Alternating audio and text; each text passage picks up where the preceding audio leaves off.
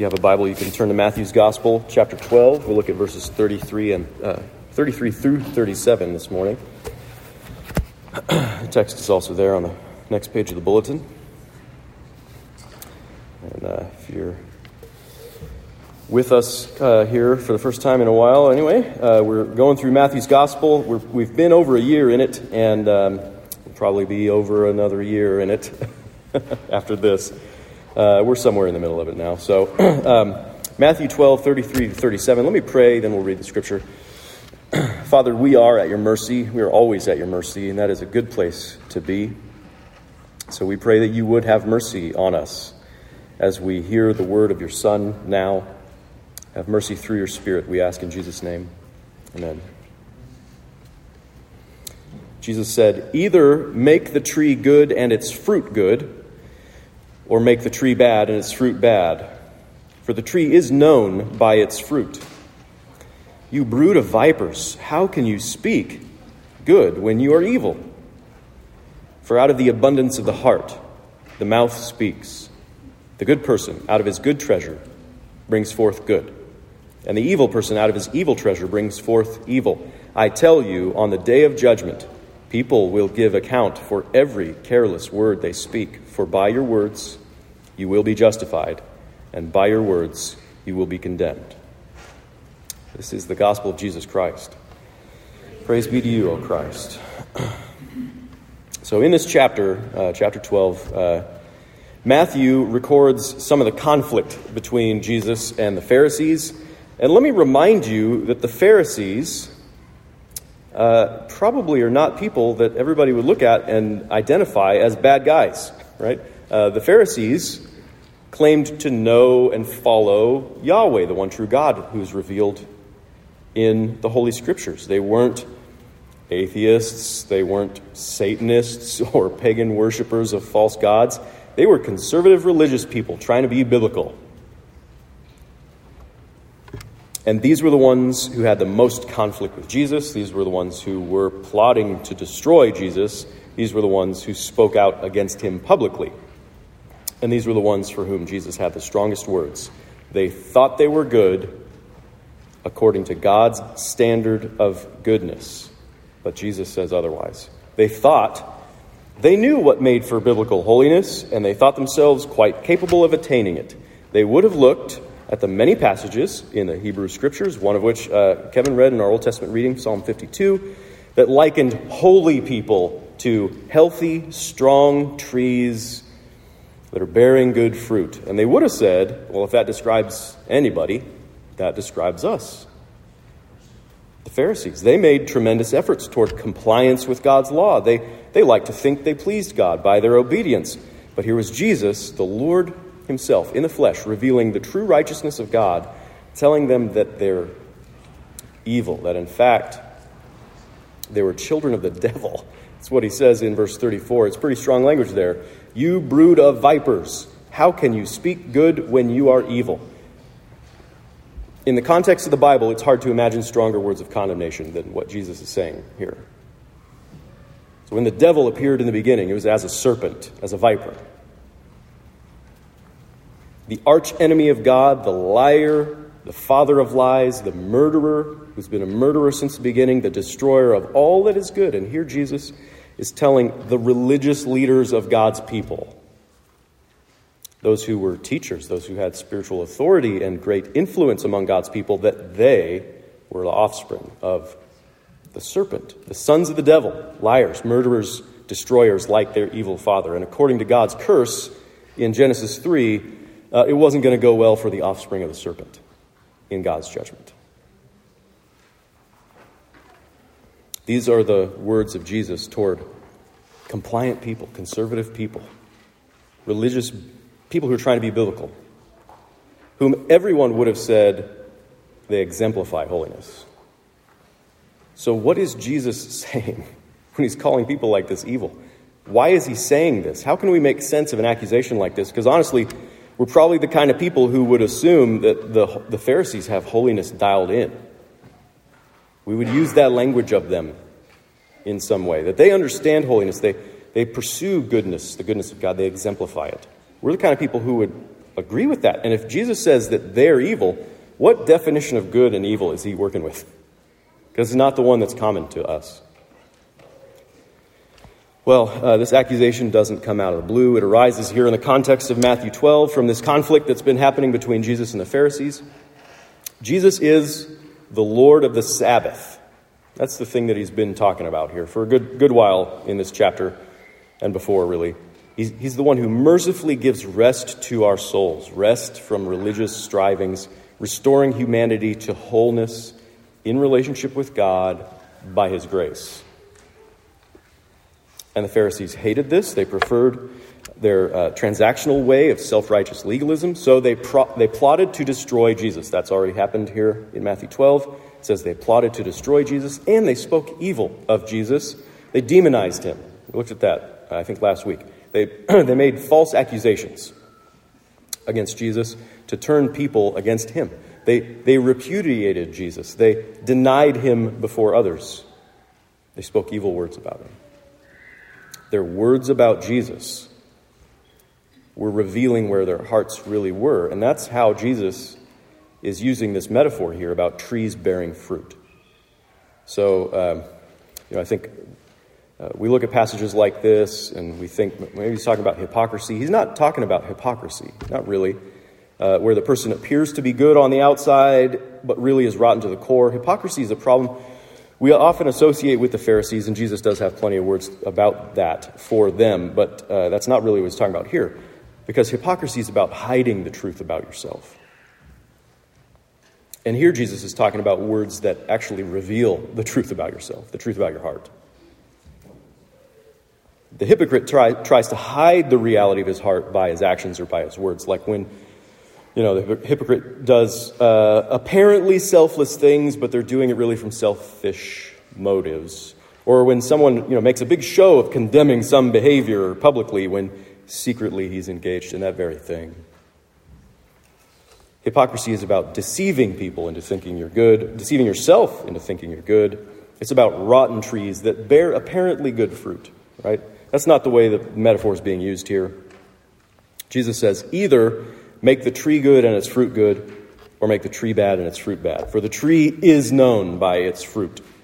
You brood of vipers, how can you speak good when you're evil? For out of the heart, out of the abundance of the heart, the overflow of the heart, the mouth speaks. So he's saying in this case, there's a strong and obvious connection between the fruit that the Pharisees are bearing in their speech and the heart that is behind that speech. So the mouth speaks what comes from the heart. The fruit is the evidence of the nature of the tree. And the fruit that he's talking about is not just some external behavior which could easily be faked by hypocrites, pretense of some generic virtue or good works in general. Jesus isn't saying just in general, if you were a good person, you'd do good things. He isn't even saying if you were a good person, you'd never use foul language, and you'd always say nice, kind, good things. I mean, maybe those things are true to some degree in some way, but that's just not what Jesus is talking about here. He's very specifically addressing their words about him, not just words in general, not just speech in general, their words about him, because of this conflict they've been having with him where they said bad words about him, where they attributed his good works to the power of the devil. So fruit here then is, the way Jesus is talking about it, it's your personal confession about Jesus. It's your testimony about Jesus specifically. Good fruit is good words about Jesus that come from a good heart that loves Jesus. Bad fruit is bad words about Jesus that comes from a heart that is hard toward him. The Pharisees had denounced Jesus publicly, and he called it evil speech that comes from an evil heart. It's bad fruit that comes from a bad tree. They thought they were good in so many ways. They went to great effort to do God's law, but what they said about Jesus showed what was really in their hearts, and it always will. Biblical holiness is about being distinct from the world of sinners. It's about being set apart. That's what that word means. Holiness is about being set apart for God, set apart unto God. And the essence of that holiness, that goodness, Jesus says, it has to do with your relationship with him. It's a matter of your heart, particularly of your heart's connection to God, your heart's connection to Jesus. The regular old sinner, the evil person, the unholy person has a heart that's detached from Jesus. It's a heart that's cold toward Jesus, a heart full of animosity and resentment. And this comes out in their words, in what they have to say about Jesus. The goodness of the good person, the holiness of the truly holy person, it is a heart that is warm toward Jesus. That's the nature of it. It's a heart that's warm toward him, connected to him for life, full of thanksgiving and joy and love for Jesus. And this goodness comes out of the heart in good words about Jesus, a good confession.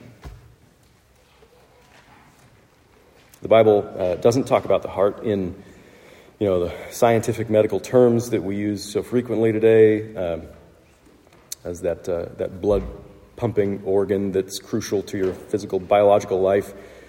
The Bible talks about the heart as the core of who you are spiritually, who you are relationally, who you are in your soul, the seat of your deepest life-defining affections. And that's the level Jesus is addressing here. So if you want to bear good fruit, you've got to make the tree good. If you want to, you can't just practice and try really hard to bear good fruit, sort of staple it on. You can't change the fruit without changing the tree. You can't change your words about Jesus without changing your heart toward him. So is love for God at the center of your being? Is your heart drawn to the love of Jesus? Is it captured by the love of Jesus? Is your heart's desire to be shaped after the pattern of Christ's own heart? Is your heart set apart for God? Not just your words, your heart. That's where the words come from, the words about Jesus. How can you find out the answer to these questions about your heart? Jesus says how you speak of him reveals where your heart is with him. All kinds of people can outwardly demonstrate kindness or compliance. These things don't necessarily indicate a changed heart toward Christ. In Western culture, so many external values have been shaped by Christianity over history. But just adopting these values doesn't get to the heart of the matter. Plenty of people act like Christians should act, but their hearts are just untethered from Christ. And they would never confess Christ as Lord. They won't speak of him as the reason for everything they do in life. But those whose hearts are inclined toward Jesus will attribute all goodness to him. Being good means your heart overflows in a good confession. It means out of the treasure of your heart you bring forth words of faith and trust and dependence upon Jesus. It's a testimony of adoration and singing of praise to Jesus. And that is completely unnatural for sinners, especially for the self-righteous religious kind of sinners like the Pharisees.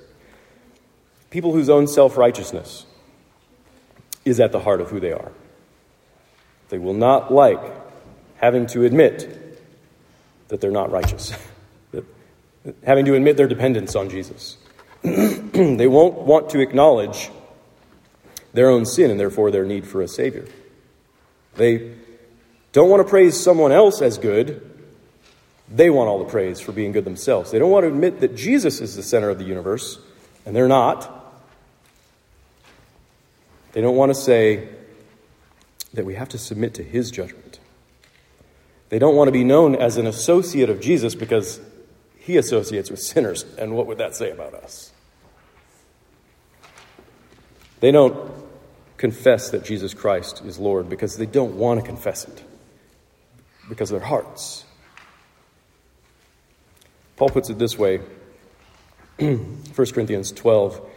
He says, I want you to understand. So this is a way of saying it's important. I want you to understand.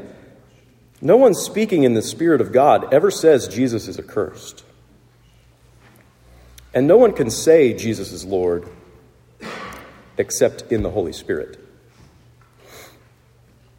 So apart from the spiritual vitality that comes only through the Holy Spirit. We want most of all to believe in our own goodness. We want most of all to be able to testify to our own goodness. We want most of all to be able to stand on our own goodness. And so we're reluctant to testify to the goodness of Jesus, whose goodness shows up our lack thereof. As sinners, our own self-righteousness is at the center of our being. In our hearts, we're captured by the love of ourselves. If we're going to become good, if we're going to be truly set apart as holy in our hearts, to come to revere and delight in Jesus, we need new hearts. People need this change at a radical level. So you remember that word radical means at the root. It's like radish, right? Keeping with the plant metaphors here. Make the tree good at its root, in its core, so that the fruit can become good. Make the heart good so that the testimony about Jesus can become good. How do you bear good fruit? Make the heart good. How do you do that? Well, Jesus doesn't give us instructions on how to do this for ourselves because we can't do it for ourselves. We're at his mercy. You can't give yourself a new heart spiritually in a new and vital connection to God any more than you can open yourself up on an operating table and give yourself a heart transplant, even to save your own life. What is needed is literally a miracle of God's work, a new creation, which was, of course, God's idea in the first place. He says in Ezekiel 36, this wonderful promise of renewing a relationship with us. He says, I will give you a new heart, and a new spirit I will put within you. And I will remove the heart of stone from your flesh and give you a heart of flesh. And I will put my spirit within you and cause you to walk in my statutes and be careful to obey my rules. So Jesus says, you'll be known by the fruit of your confession about Jesus. That your words about him will be evidence, revealing your heart. He says in verse 37, by your words you will be justified, and by your words you'll be condemned. So for you theologians out there, that doesn't mean that your words about Jesus are the grounds of your justification before God. As if to say, but you just need to say something good about Jesus, and then God will, part of the transaction, he'll honor the transaction by forgiving you and welcoming you because you said those good words. Justification is by faith alone through the grace of Jesus Christ alone. Jesus has paid the debt of our sin, and Jesus has renewed the righteousness of humanity in himself. And this forgiveness and this righteousness are his free gifts to believers. So your words about him are not the grounds of your justification, the reason for the restoration of your relationship with God, but they're evidence of a heart of faith. And you need those words. They're a necessary evidence of the heart of faith. And if you need words, good words about Jesus that correspond to a heart of faith in Jesus, words that express your heart of faith in Jesus, then what you need most of all is a heart of faith. Not just saying some words. You need a heart of faith. And this is what God promised to do because of his great love for sinners, completely in spite of the fact that sinners have stone-cold hearts toward him. He said, yeah, I'll fix that. So when the Holy Spirit is at work, making you a new creation, spiritually doing this work that none of us can do for ourselves, out of his sheer grace and mercy, he performs a spiritual heart transplant. He makes your heart good. He makes it holy. By inclining your heart toward Jesus, to need him and to trust him and to love him. Being holy has everything to do with that, the heart's inclination toward Jesus. There is no other version of holiness or goodness that even comes close to qualifying as such according to Jesus. You see that in the lives of the Pharisees. Only God could claim that holiness has to do with your relationship with him. And that's exactly what Jesus is doing here. He's defining our holiness, defining goodness with reference to himself. So whatever definition of goodness the Pharisees had in mind, Jesus calls it evil because it resulted in words spoken against him, which revealed that they were against him, against the Lord in their hearts. They might be conservative religious people. They might not be addicted to drugs or alcohol or sex. They might not be greedy. They might not cheat on their taxes. They might be responsible parents. They might never use foul language and speak kindly to most people. They might appear to everyone to be really good on the outside. They can't say anything good about Jesus, which means they're bad trees bearing bad fruit. They're unholy, just like the rest of sinners in this world who have rejected God and his ways. There might be plenty of really nice people in the world, but if they can't say anything good about Jesus, if they don't profess faith in Christ, if they don't connect all their life and their works to him, if they instead deny him and want to have nothing to do with him, it's a bad heart, Jesus says. It's a bad tree, and they're still in need of the work of the Holy Spirit to make them good, which is what the Spirit does.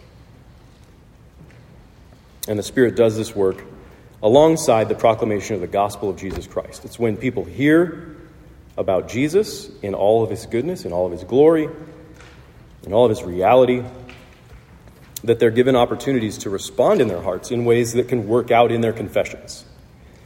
So John Calvin says, the Lord extorts from each some kind of confession, so that they discover by the tongue their natural disposition and hidden feelings. Jesus confronts you with himself, so that what you say in that scenario will reveal to you what's going on in your heart and whether the Spirit is working there or not. When the Pharisees were confronted with Jesus, bad hearts just spewed forth bad words about him in an attempt to go back to business as usual. Let's get him out of the picture. Let's live in the old self-righteous transactional ways of pretending we know what makes for true holiness. When you are confronted with Jesus in the means of grace that God provides, when the good news is conveyed to you through his word and through his sacraments, where does your heart go? What do you confess? The most encouraging thing I ever hear as a gospel preacher is when you celebrate and proclaim the same gospel, when you speak well of Jesus as the one that you need and trust and love, which so many of you do. So many of you do that. It's the most encouraging thing. It reveals that the Holy Spirit is at work. He's making good trees who bear good fruit. He's making new hearts that give expression to faith in Jesus. If we're to bear good fruit and be holy according to Christ's definition here, we need the Spirit to continue this work among us. So, first thing we need to do is thank him. Thank him for what is a reality among us. Thank him for the ways that we can perceive his work among us, how we see ourselves and each other, and sometimes even our children, responding to the grace of the Lord Jesus Christ, confessing him and celebrating him and telling other people about him in ways that are meant to convey God's love to them. We can pray also for the Spirit's work in our lives, in our children's lives, in the lives of our friends and neighbors. We can pray for his work of setting us apart for true holiness by inclining our hearts to Jesus.